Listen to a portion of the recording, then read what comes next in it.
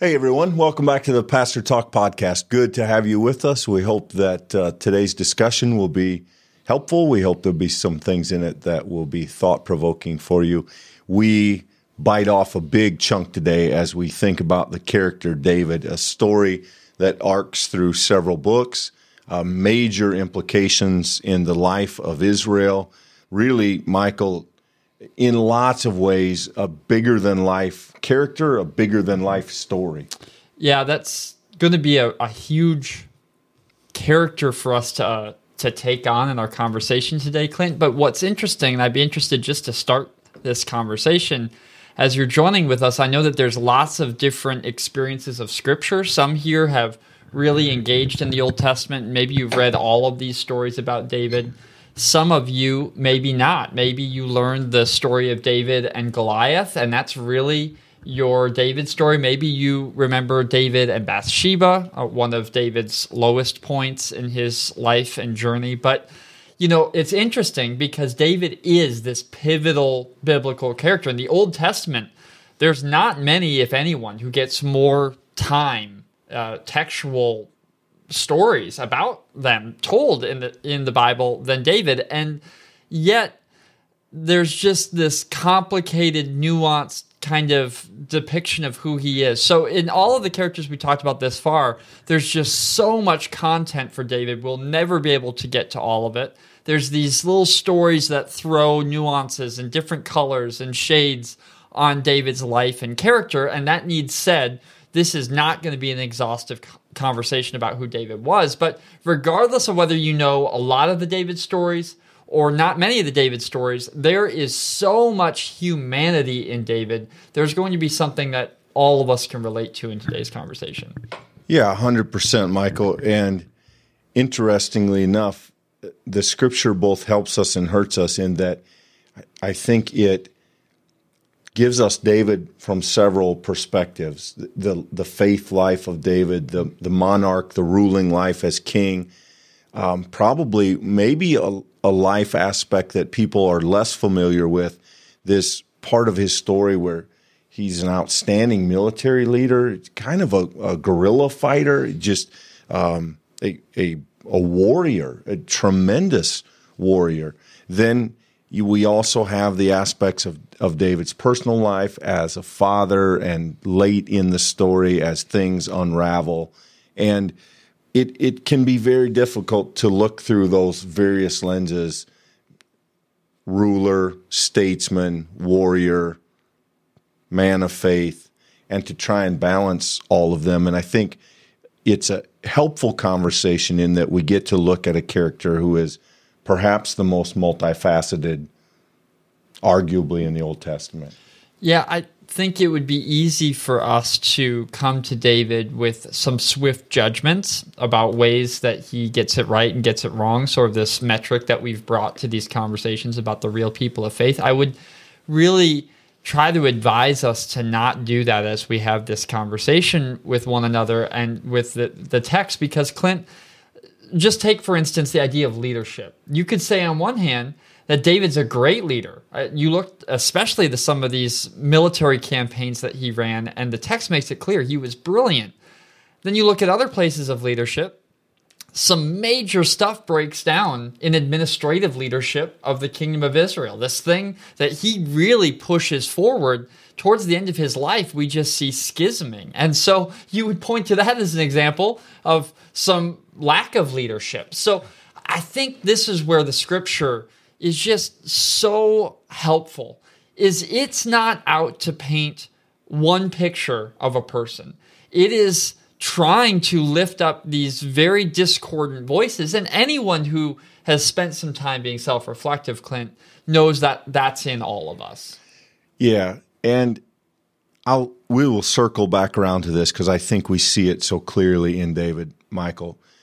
But here is a character in some moments shines because of his traits, and in other moments falls short because of the very same traits. You know, in many instances, our strengths can also be our weaknesses, and I think David is a wonderful example of that. So maybe before we jump into the stories, we could try to set an overarching idea of some of those traits. What are the things that seem to be true throughout these various narratives of David in regard to his personality? I would say, to start with, he's brash or impulsive. I mean, we're going to, right away in the Goliath story, we see this young man who goes to a camp full of warriors and says, "What? Nobody will fight that guy? I'll do it." He tends to leap first and look second. Yeah, another word, in fact, the first word that came to mind, Clint, was brash. So I want to add yes. But there's a fine line, isn't there, between brash, impulsive, and courageous. He's also courageous. I mean, there are moments when David goes head first, and in those moments embodies the best of even being king, right? The fact that I'm not going to ask any of my men to do something I'm not willing to do. Now, we're going to see that reversed as well. But I do think he does have, in those words, brash and impulsive, he does have this sort of thing, act first, think later. But he does also have a self-sacrificial side of him where he's willing to put his life on the line for those he cares about. Yeah, and then later we'll see him jump into a situation where I'd have to say, because of his impulsivity, it leads him to cowardice. Yes. Instead of facing the truth of his actions, he has to try and hide them. And so that impulsivity, I think we see the best of it in his story, and we see the worst of it. A second thing I might point to, and this is a little more difficult to pin down in the story, but it appears to me we have in David a character who is very charismatic. Mm-hmm. He draws others to himself. We're told that he's handsome. We're told that he's ruddy in appearance. He looks like a king. He is a ruler. He grows into that a little bit. Maybe Samuel doesn't recognize it right away. But we see a person who others seem to react to. He's noticeable. Let's say that. I think you've also got to trace through his story. He's committed. He's devoted, might be the right word. David does not always get things right, and yet David is quick to return to God, to offer confession, to offer thanksgiving, to offer praise. I mean, let's not pass by the fact that the Psalms are almost exclusively attributed to David's writing. So let's not forget that this is a man who scripturally we are encouraged to know was just this wellspring of lament, of joy, of confession. So he was very devoted to his understanding of faith and God's presence with him, and that was a theme throughout his life. Yeah, and even in those things, Michael, I think we could read David, again, particularly in those warrior texts, and forget that this is a man with an amazing ability to, apparently at least, connect with his own emotions. Yeah. He plays a musical instrument. He writes music. He writes poetic lyrics. I mean, he's not just some kind of guerrilla out there, right, fighting battles. There's a depth to him, and at his best, that depth is always anchored in who he understands himself to be before God. He seems, maybe until the very end of his story, and maybe never, to have forgotten that God has given him so much of what he experiences. And he seems, at his best, as we all are, genuinely grateful and affected, deeply affected by it. Yeah, and in some ways, the beginning of his story, Clint's a great point to turn there. I mean, David was not in the farm team of Israel kings, right? I mean, there was no sense in which David was sort of primed and cut for that job. What we actually have is the people of Israel. And I think this context matters a little bit here, Clint. You got to know that really in the Old Testament, a king for the nation of Israel is really cast as an accommodation. Or to say it differently, God concedes to the people that they can have a king. The people are just begging. They want to be like the nations around them. And God would much rather it that they would just trust God to be their leader. And that is not a thing that the people accept. So So God concedes to a king. Saul is chosen as a king, and there's this long and tumultuous relationship that intertwines Saul and David, and we won't have time for all of that. But it's worth noting here that this is early even in the idea of monarchy for the people of Israel, really, with a rough transition between Saul and David. And so David gets chosen out of this lot of brothers. Samuel, the prophet, gets told by God, there's this king. By the way, Saul is king when this happens. Hey, I have the next king of Israel waiting. You're going to go find him. You need to go out, and you're going to find him in Jesse's house. So Samuel comes out, and we have this really interesting selection story that happens at the beginning here. Yeah, and then David and Saul intertwine, and there's this moment where David is playing the lyre, and that soothes Saul. And then we really kind of, I think, pick up the pace of this story, Michael, when we get to David and Goliath. Right. And again, while this is a story about David, in the background of this story, really many places in the foreground of this story, this is ultimately a story about God. And who else decides, I'll take the youngest son of a shepherd family, and that's the guy, that's the next king. And so we begin to see what God sees in David as we move to the David and Goliath story. You all know that, or at least know enough of it to work our way through it. David shows up at the camp. He starts asking around. His brothers scold him. But interesting, David is also a man of ambition. Mm-hmm. His question is, what will be done for the person who fights Goliath? And he sounds like there's a pretty good reward. He says, I'll do it. There's a lot of neat things in this story, Michael, but I think my favorite is that moment where David is fitted with the very king's armor, the best armor in the camp, and then he leaves it beside. And he says, God has always been with me. God has helped me. This stuff is hindering me. And that incredible moment where he takes the trappings of security and protection, and he just lays them in the dirt to let God be his protection. And whatever else we can say about David, in that moment, he is such a stunning example to the rest of us who believe that it is the things of life that sort of protect us and define us. And in David's willingness to drop those things by the river and go meet Goliath, we see a tremendous sermon. Absolutely. I think that this is a fascinating story, Clint, and it's fascinating to me. Having young kids, I've read a whole lot of beginners' Bibles. I mean, I cannot tell you the number of different versions of this story I've read. And this is a thing that stuck out to me, is there are not many stories that get included in children's Bibles that involve people being killed. And this is in every children's Bible. And it has made me wonder, why is that?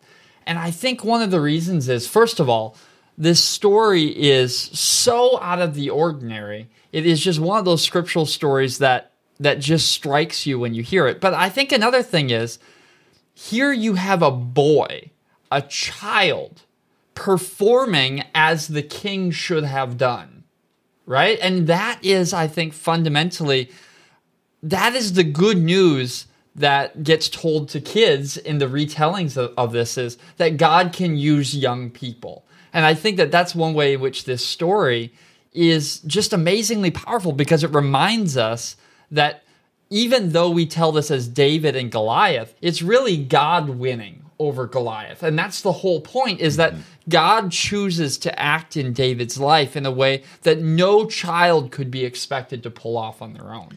Yeah, in fact, I've preached this text, and one of the things I've been compelled to say is that when you read this text outside the lens of faith, it looks like David is the underdog.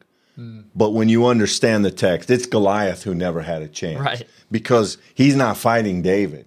He's fighting the living God. Yeah. And, it's a wonderful, and David alone remembers that. In the camp, David is the one who says, how dare this Philistine defy the Lord. And it's this wonderful story about a young man who remembers what all of the other supposedly brave and faithful men have forgotten, that strength ultimately isn't their ability, but God's presence. And David's story could not, I think literally could not get off to a better start. No, in this one story, we see Saul for the king that he is.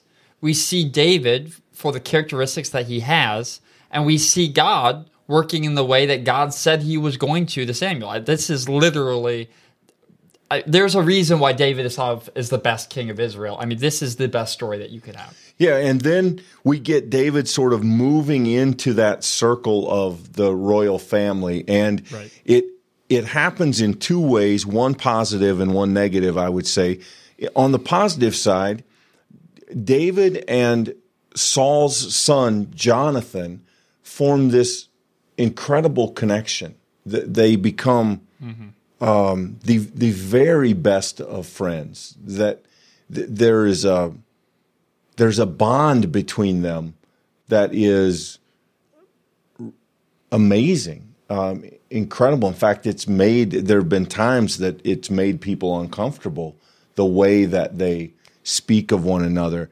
But on the negative side, there is a growing tension between David and Saul as Saul gets increasingly jealous. People, as David's reputation grows and people celebrate what he's doing, Saul begins to feel sidelined. And in fact, even in fits of rage, I think at least once, maybe twice, I think, lashes out trying to kill David. Yeah, as that story goes on, Clint, we begin to learn that really Saul is exerting anger at David that is misplaced anger at God, because God has moved this process of David taking the kingship, and the text is clear that Saul isn't going to hold on to it. And so it ends for Saul on the battlefield, and David lives into his own gifts as a warrior, and really it pushes forward in his story. Yeah. And so, again, this is one of those sections we probably won't be able to spend a lot of time in. It's several chapters of the kind of David's rise and Saul's decline, and David has the opportunity to exact vengeance on Saul. Yep. He doesn't. He's merciful. And then, in fact, when he finds out that someone has killed Saul, he has that man killed because as a enforcer of the order of the monarchy, that person has committed a crime, which has always seemed to me a strange story because it benefited David so much. And at that time, David and Saul were essentially in open conflict. Yeah. And yet, David does this thing where he kind of ties up the ends. And I don't know if that's a political thing or if that's a character thing, but it's a strange story. Then we move really into the sphere of David's work as king, David's office as king, and leadership. Again, these stories, they drag on a little bit with some of the administrative work that David has to do. But probably I would think in the context of what most of us would need to understand, David's move of the capital from Judah to Jerusalem is of significant importance in the scope of the story. Not only for David personally, though it's an interesting story, and we'll unpack it a little bit, but nationally, this is an important moment, but not an easy moment. No, well, David is doing what any leader in his position would find an impossible task, and that's to unite disparate people with differing ideas and differing values. I mean, you've got the 12 tribes as we know them going back historically, but you have even more than that. You have these alliances with foreign nations. You have the outstanding hostilities that he inherits from Saul's time in leadership. David is managing a lot of different opposing fronts, and he's doing that in the with the tools of that day, Clint. Not all of those are military. Some of those are marriages. He's trying to strike the right balance of marrying the right people and getting the right alliances out of that. And some of that is religious. He's going to move the ark after he moves the city of Jerusalem. That's a significant sort of religious movement. He's trying to make the monarchy sustainable. I mean, really, the people of Israel didn't get it right administratively with Saul. They never really had wind behind them, and David is trying to get them there, and it's tough work. Yeah, I think you'd have to argue that David brings to the throne a much larger vision than did Saul. And David sees that if the capital could be relocated to Jerusalem, which is more central, it has a better sense of the northern tribes and the southern tribes, just a better flow in terms of a place from which to rule and a city to make central. And so militarily, he does the work. As a statesman, he does the work. What's very interesting, I think, is he also does some of that work almost as a priest. He understands that really what needs to happen is that the Ark of the Covenant needs to be there. In fact, he offers to build a temple. God says, no, you're a warrior, not a builder, and another one will build the temple. But there's this wonderful story. And here in which I think maybe is the first major story that I can think of in the David cycle, Michael, where David, he gets a lesson. His impulsivity and his natural tendency to jump first get him in a little trouble. So what happens is he takes the Ark of the Covenant and he has it moved, but he doesn't have it moved the way that it's supposed to be moved, which is carried on poles. He puts it on a cart. He doesn't really give it the respect, and it ends up being a disaster. Someone touches the Ark, a man named Uzzah. Right. That man dies. Well, that really squashes kind of the excitement of a parade, and David has to send the Ark over halfway along the route, and it just sticks it in a farmhouse, in a barn almost, and then goes back and sulks for a while. Well, yeah, the Bible sometimes can say these things in a way that you could never summarize. It just says, David was afraid of the Lord that day.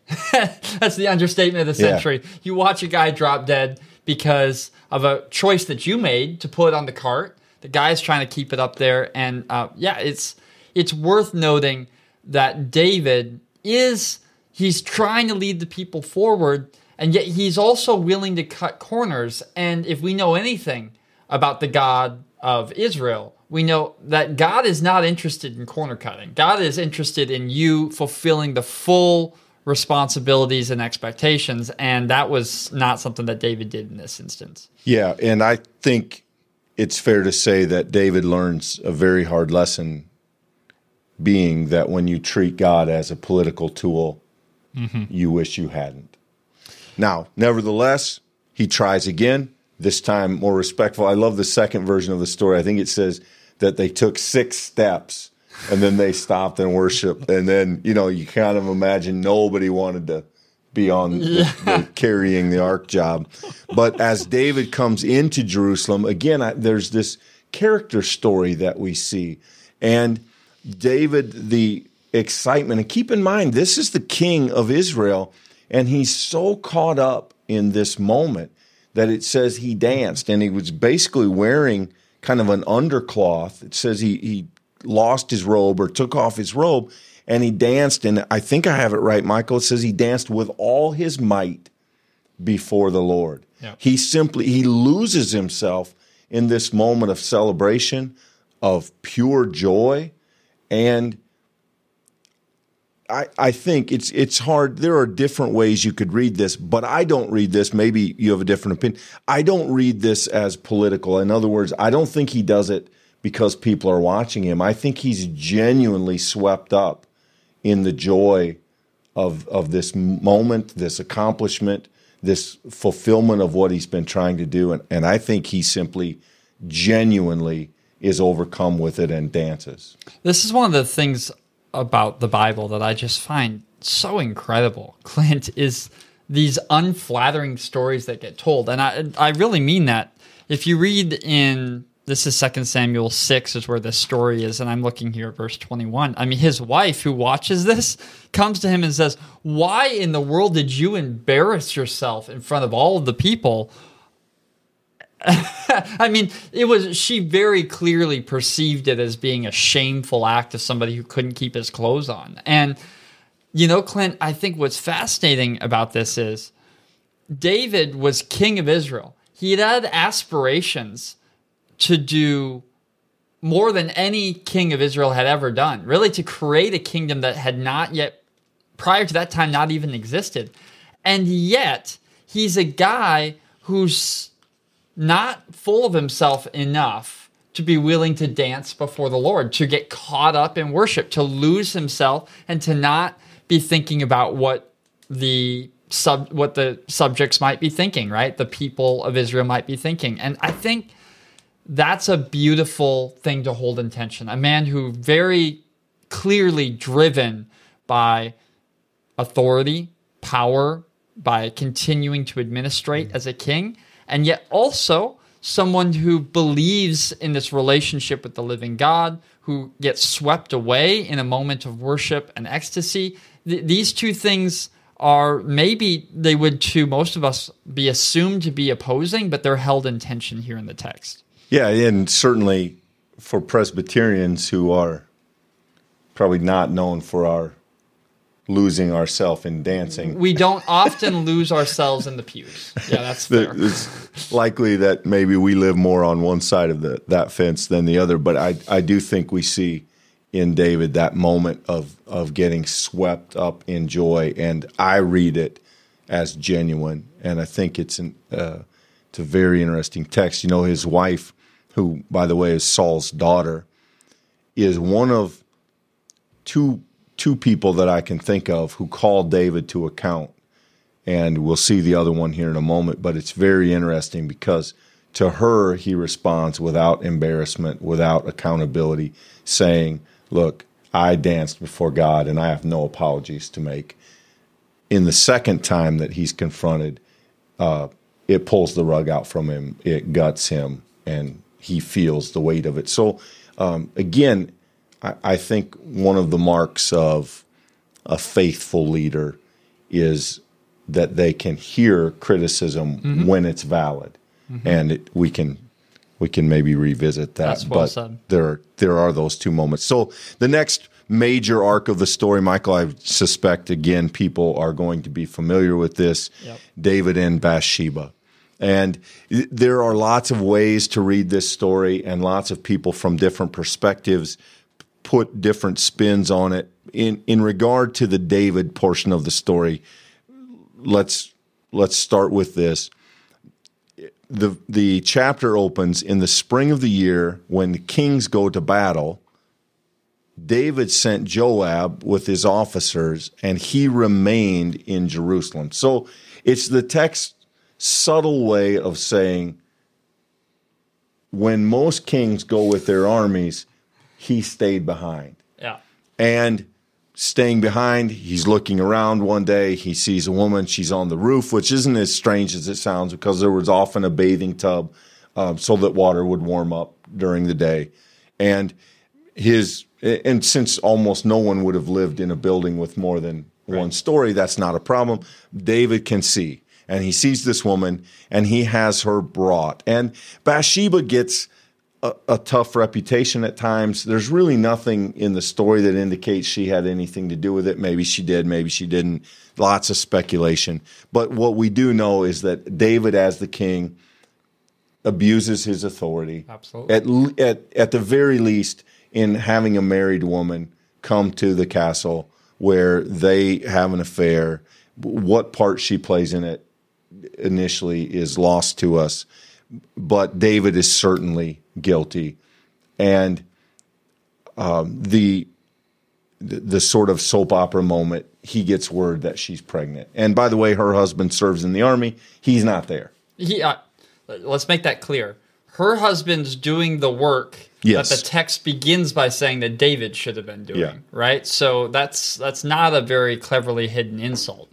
David does find out that Bathsheba is pregnant, he is terrified of what that means because he has not only abused his authority, but he's also done this against a very respected man in his own military.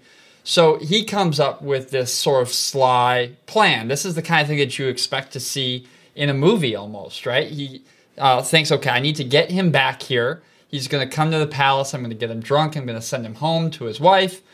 He's going to have relations with her. And then he's going to just assume it's his child. And problem solved. Nice and tidy little bow. Except that's not how the story goes. No. So Uriah is an interesting character. He comes back. He meets with David. He goes home, but he doesn't go into his house. He sleeps right on the doorstep, the threshold. And David says, "What are you doing? Your wife's home. You get in there, you know." And Uriah says, "I won't do that." Again, this is the backdrop of David not going to war. Uriah says, "While my comrades are out on the battlefield, I will not have pleasure and warmth and meals in the comfort of my home. Far be it from me." Right. And so he has this moment of integrity and honor, which only highlights is lacking in David in these moments. So now it gets worse. Yeah, right. David has this secret. It's gotten bigger, and it goes from bad to worse. Yep. So you probably know this story. David is now getting desperate, and he takes the next more desperate step. And he essentially, through military means, plots to have Uriah killed. He actually sends the orders for Uriah's death with Uriah, ironically, onto the battlefield. He literally carries with him his death sentence. And the general, Joab, right? Yep. He complies with those orders, and it results in Uriah's death. And it's at that point then that David, the way is clear for him to take Bathsheba into his house. Moves Bathsheba in. She goes through the period of mourning. Who's going to, fuss over a few weeks either way, and especially when the king's involved. And David's thinking, dodged a bullet. I had to manage this problem. That's too bad, but we're okay now. It's all under the rug. And then there's a prophet named Nathan. He comes and he confronts David. You can read that in chapter 12 if you want, but the short version is that he tells David a story. David is outraged by the story, and then Nathan springs the trap on him and says, "Well, you're the man the story's about, and you're guilty." And it floors David. It crushes him. And that's often the case, right, Michael? We hide a secret, and so much energy goes into hiding it that when it's out, sometimes there's relief, but all of those things we've been denying, all of the wrongness that we've been trying to push off, it all lands at once, and it just nearly destroys David. If you want to read the response, you can check out Psalm 51. That's traditionally thought to have been a writing that David did after this moment, and it becomes a season of repentance for David. It does. It also becomes a sea change moment in his life. We really should not understate. This prophet says, "Therefore the sword shall never depart from your house, for you have despised me." Speaking for the Lord here. "Thus says the Lord, I will raise up trouble against you from within your own house." Immediately following this, David does express just unbelievable, almost inconsolable grief, and he seeks to be able to confess what he has done. But this mark is never going to leave David's story from this point on. In many ways, there's pre-Bathsheba and post-Bathsheba, and post this time, we're going to see this internal affairs of David's life begin to schism from here on out. Yeah, and if you read this story, this is chapter 12 of 2 Samuel, I will warn you, there's a very troubling part of the text where, as a punishment for David's act, this child doesn't survive. And there's no easy way around that in the story, that it seems like an innocent pays the price of David's sin. And I do think that that's part of the lesson. I do think that's part of the intention here, Michael. Also, there's simply no way in the context of the story that a child of sin and adultery and murder is going to be the firstborn heir to the king. And there's no way to make that comfortable as a reader, but it is a painful part of the story, and the text ties it directly to David's actions. So to your point, not only is there pain and suffering through his family life coming down the road, it happens immediately. It begins right away. And so the next son born to David is Solomon, and this is Bathsheba's child again. And so Solomon, as you may know, will go on to be the king, but he's not the only son. There are a couple of others, one in particular named Absalom. And here, as we move toward the latter part of David's story, Michael, we really see some of this fracturing within the family come to the surface, and what it does in a family context because of David being the king, it does also in a national context. Yeah, 100%. This is, in many ways, the struggle that every monarch is working to overcome, right? How do you transfer power to the next generation in a way that is sustainable for the kingdom? And as we know throughout history, right, that transfer of powership is a very delicate process. And then often when you have someone who moves the kingdom forward into uncharted territory, that first transfer is particularly difficult because David is, you mentioned it earlier in our conversation, he's a charismatic individual. He has lots of gifts that he brings to the table that the children may not. And Absalom is really cast as an individual driven by rage and anger. There is some sense in here that of reconciling and moving the kingdom forward, but at least as I read his character, Clint, there is a lot of pent-up anger being expressed throughout this story, and it begins to sort of move and shape as Absalom tries to take over the throne from David. In fact, David is ejected from Jerusalem, or David leaves Jerusalem in the midst of this infighting. It becomes a hotbed, and there's some questions, I think, sort of subtly thrown into the text. Is the kingdom going to make this transition? Yeah, Absalom. Is it a stretch to say harbors some hatred toward David? There's an incident involving a daughter of David who is raped, and David, for kind of semi-political, semi-family relationships, doesn't punish the perpetrator of that rape. And Absalom, I think, never forgives David for that. And that animosity grows, that seed bears fruit, and he essentially revolts and tries to take the throne. And father and son go to war. And for Absalom's part, he's committed to win. For David's part, he's conflicted because while he certainly doesn't want to lose the throne and he does want to defend the nation, he doesn't want to attack his son. And there's a poignant moment where, from the text perspective, David chooses his son over what's best for Israel. And really in that moment, probably I would say, even in spite of the Bathsheba stuff, I would argue that in the text, that seems to be the low point of his reign. Yeah, in many ways, you could see that as the moment when the strands most come untied.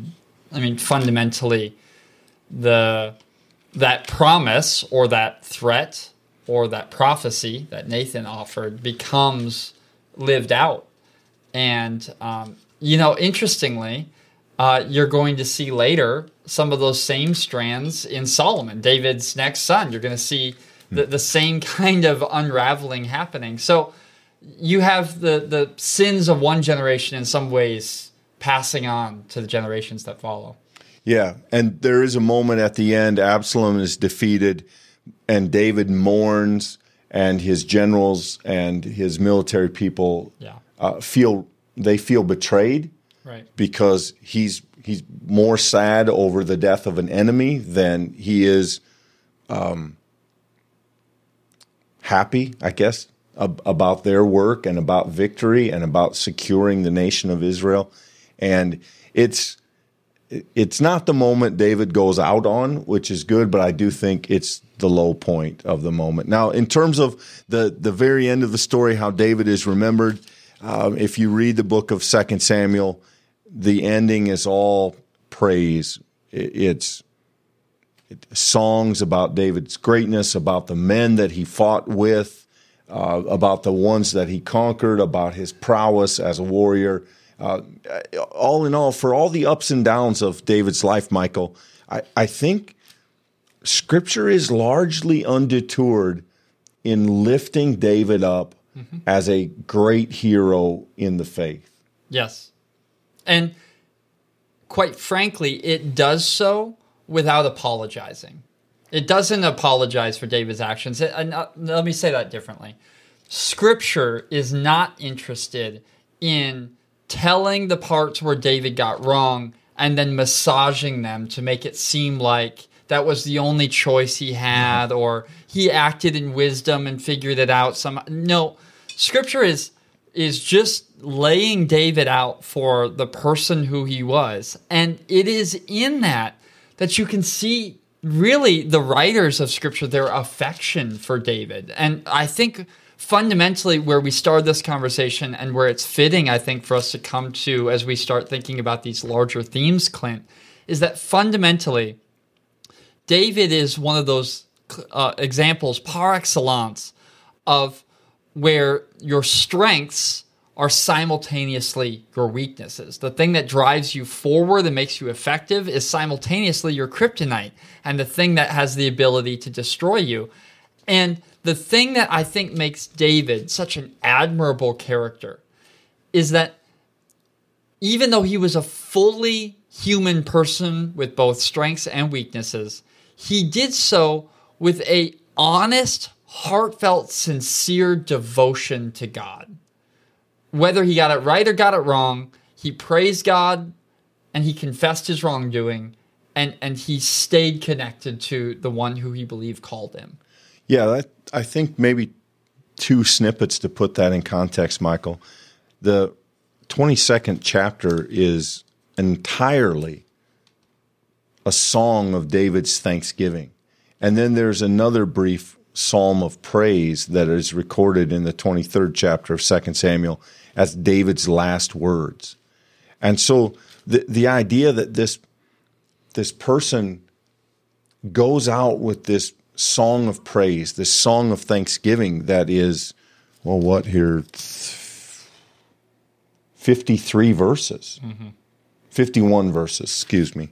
And that's ultimately David's last word is thanksgiving and praise. And there's another moment back in that Bathsheba text where the child born to Bathsheba after their adultery is sick. And David fasts and he wears sackcloth, and people begin to worry about him that he may be crazy. And then they worry even more when the child dies, and David goes and showers up and cleans up and comes back, and now he seems normal. And they say, "What happened?"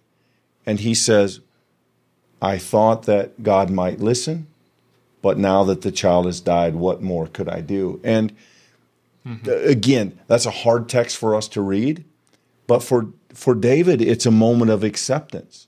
God has acted, and we live with it.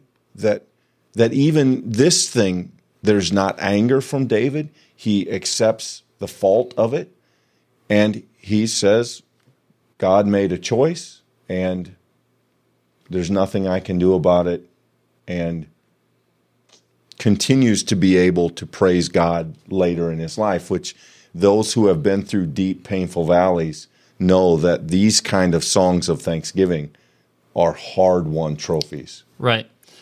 I think you can really put David maybe into focus if you recognize how many themes he combines that we've already seen. I think like characters like Jacob and Esau are a really strong example of this idea of the family that's in conflict. You have someone like Joshua, who's a military general, who does what God calls them to do. He's faithful. He's militarily able to move the people forward. David combines all of that. David has many of these different aspects, skill sets. And yet, Clint, wouldn't you have to say, the guy who so much of the Psalms are attributed to, you also have to factor, he in many ways, I don't know if I maybe need to think through this more. In many ways, you have Moses, who stands between God and the people. Really, in many ways, David is the next person in that line to bear all of that in the same way that Moses did. I mean, he does in many ways with the ark coming back to Jerusalem, sort of stand in that intermediary way. Yeah, I think that's fair, Michael. And I believe there's a line somewhere in this story where it says that David is a man after God's own heart. Right. And one of the things I appreciate about the David story you alluded to a moment ago is we're not forced in this corner to try and make David one thing or the other. I very much appreciate that the Scripture leaves for us the best moments and the worst moments to somehow reconcile ourselves. Right. And doesn't try to clean one up. It doesn't make him all bad. It doesn't make him all good. It makes him human. And in some cases, human bigger than life, but he's the king. And we have this narrative in which we're not forced into this false place of trying to either make him perfect or say that he's a scoundrel that somehow gets lucky and gets to rule. He is both a talented, brilliant, insightful, emotional, wonderful man and a man who did horrific things when they served him because he had the power to do so. And I like that the Bible asks us to deal with both of those, and the history of David asks us to deal with both. I think that feels human to me. And I think that's where this text turns towards us. Realistically, far too many of us, I think, walk around thinking that Christianity is displaying a certain set of ideas that we've accumulated of what a Christian is, as if a perfect Christian life is one in which we always look consistently perfect to the world. David blows that up. I mean, David is the guy who dances in Jerusalem half naked, right? But he does so in devotion to God. I think Jesus' words to the Pharisees help us here, right? That he accused them of being whitewashed tombs. The idea that they look good on the outside, but on the inside they were empty. Realistically, we all know of our human frailty. We all know that our story is filled with moments where we got it right, moments where we got it wrong, moments where we could do nothing but thank God for the blessings of that day. And all of us can point to a time when all that we had were words of mourning and grief and sadness. Or maybe put differently, we had other moments where there's moments where we got it wrong. And the only thing we could say or do is confess the guilt of that. And friends, if that is you and everyone who's with us today, we find ourselves somewhere in that. The good news of David's story is that God is right there with you in your journey. That God is ready to accept your confession and to give you grace. God is willing to receive your praise and to continue to lead you forward in your life. So instead of trying to fashion ourselves as people of faith into the mold of what we think that should look like, I think we would all be helped to simply recognize the truth of who we are, and in that allow God to lead us forward. Yeah, and I find this true. It's a bias of mine, and I want to confess that, but I think we see in David an example of it. I'm struck in David's story by the reality that our strengths are so often also our weaknesses. And that the very things that made David great in his moments of faith led him to his downfall in the moments where he turned to self instead of God. That the same man who steps out on the battlefield with 5 rocks and a sling against the most feared warrior of his day sees a woman on a rooftop and is feeling restless and chases the wrong path. That the same man who writes Psalm 51, have mercy upon me, God, for I see my iniquity, writes Psalm 23, in the shadow of the valley of death. And maybe no greater tribute could be given to David than to say, if you read the Psalms that are attributed to him, they span the entirety of one's experiences in life and in faith. And ultimately, I think it makes him a fascinating character from which we can learn so much. And that's not to excuse what he did. It's just simply to say, I think in David, again, we see a person who is, in his best moments, led by God, and in his worst, led by self to places that cost him dearly. And I hate to make this sound like a broken record as you've been joining with us in these conversations, but fundamentally, that's because this is God's story. It's God's story, and David gets some time in it. And fundamentally, that's true of us, that we are living in God's story, and we get a little bit of time in it. And we're invited to give our devotion to God in this time and to let God work in our stories. Yeah, I think it's helpful.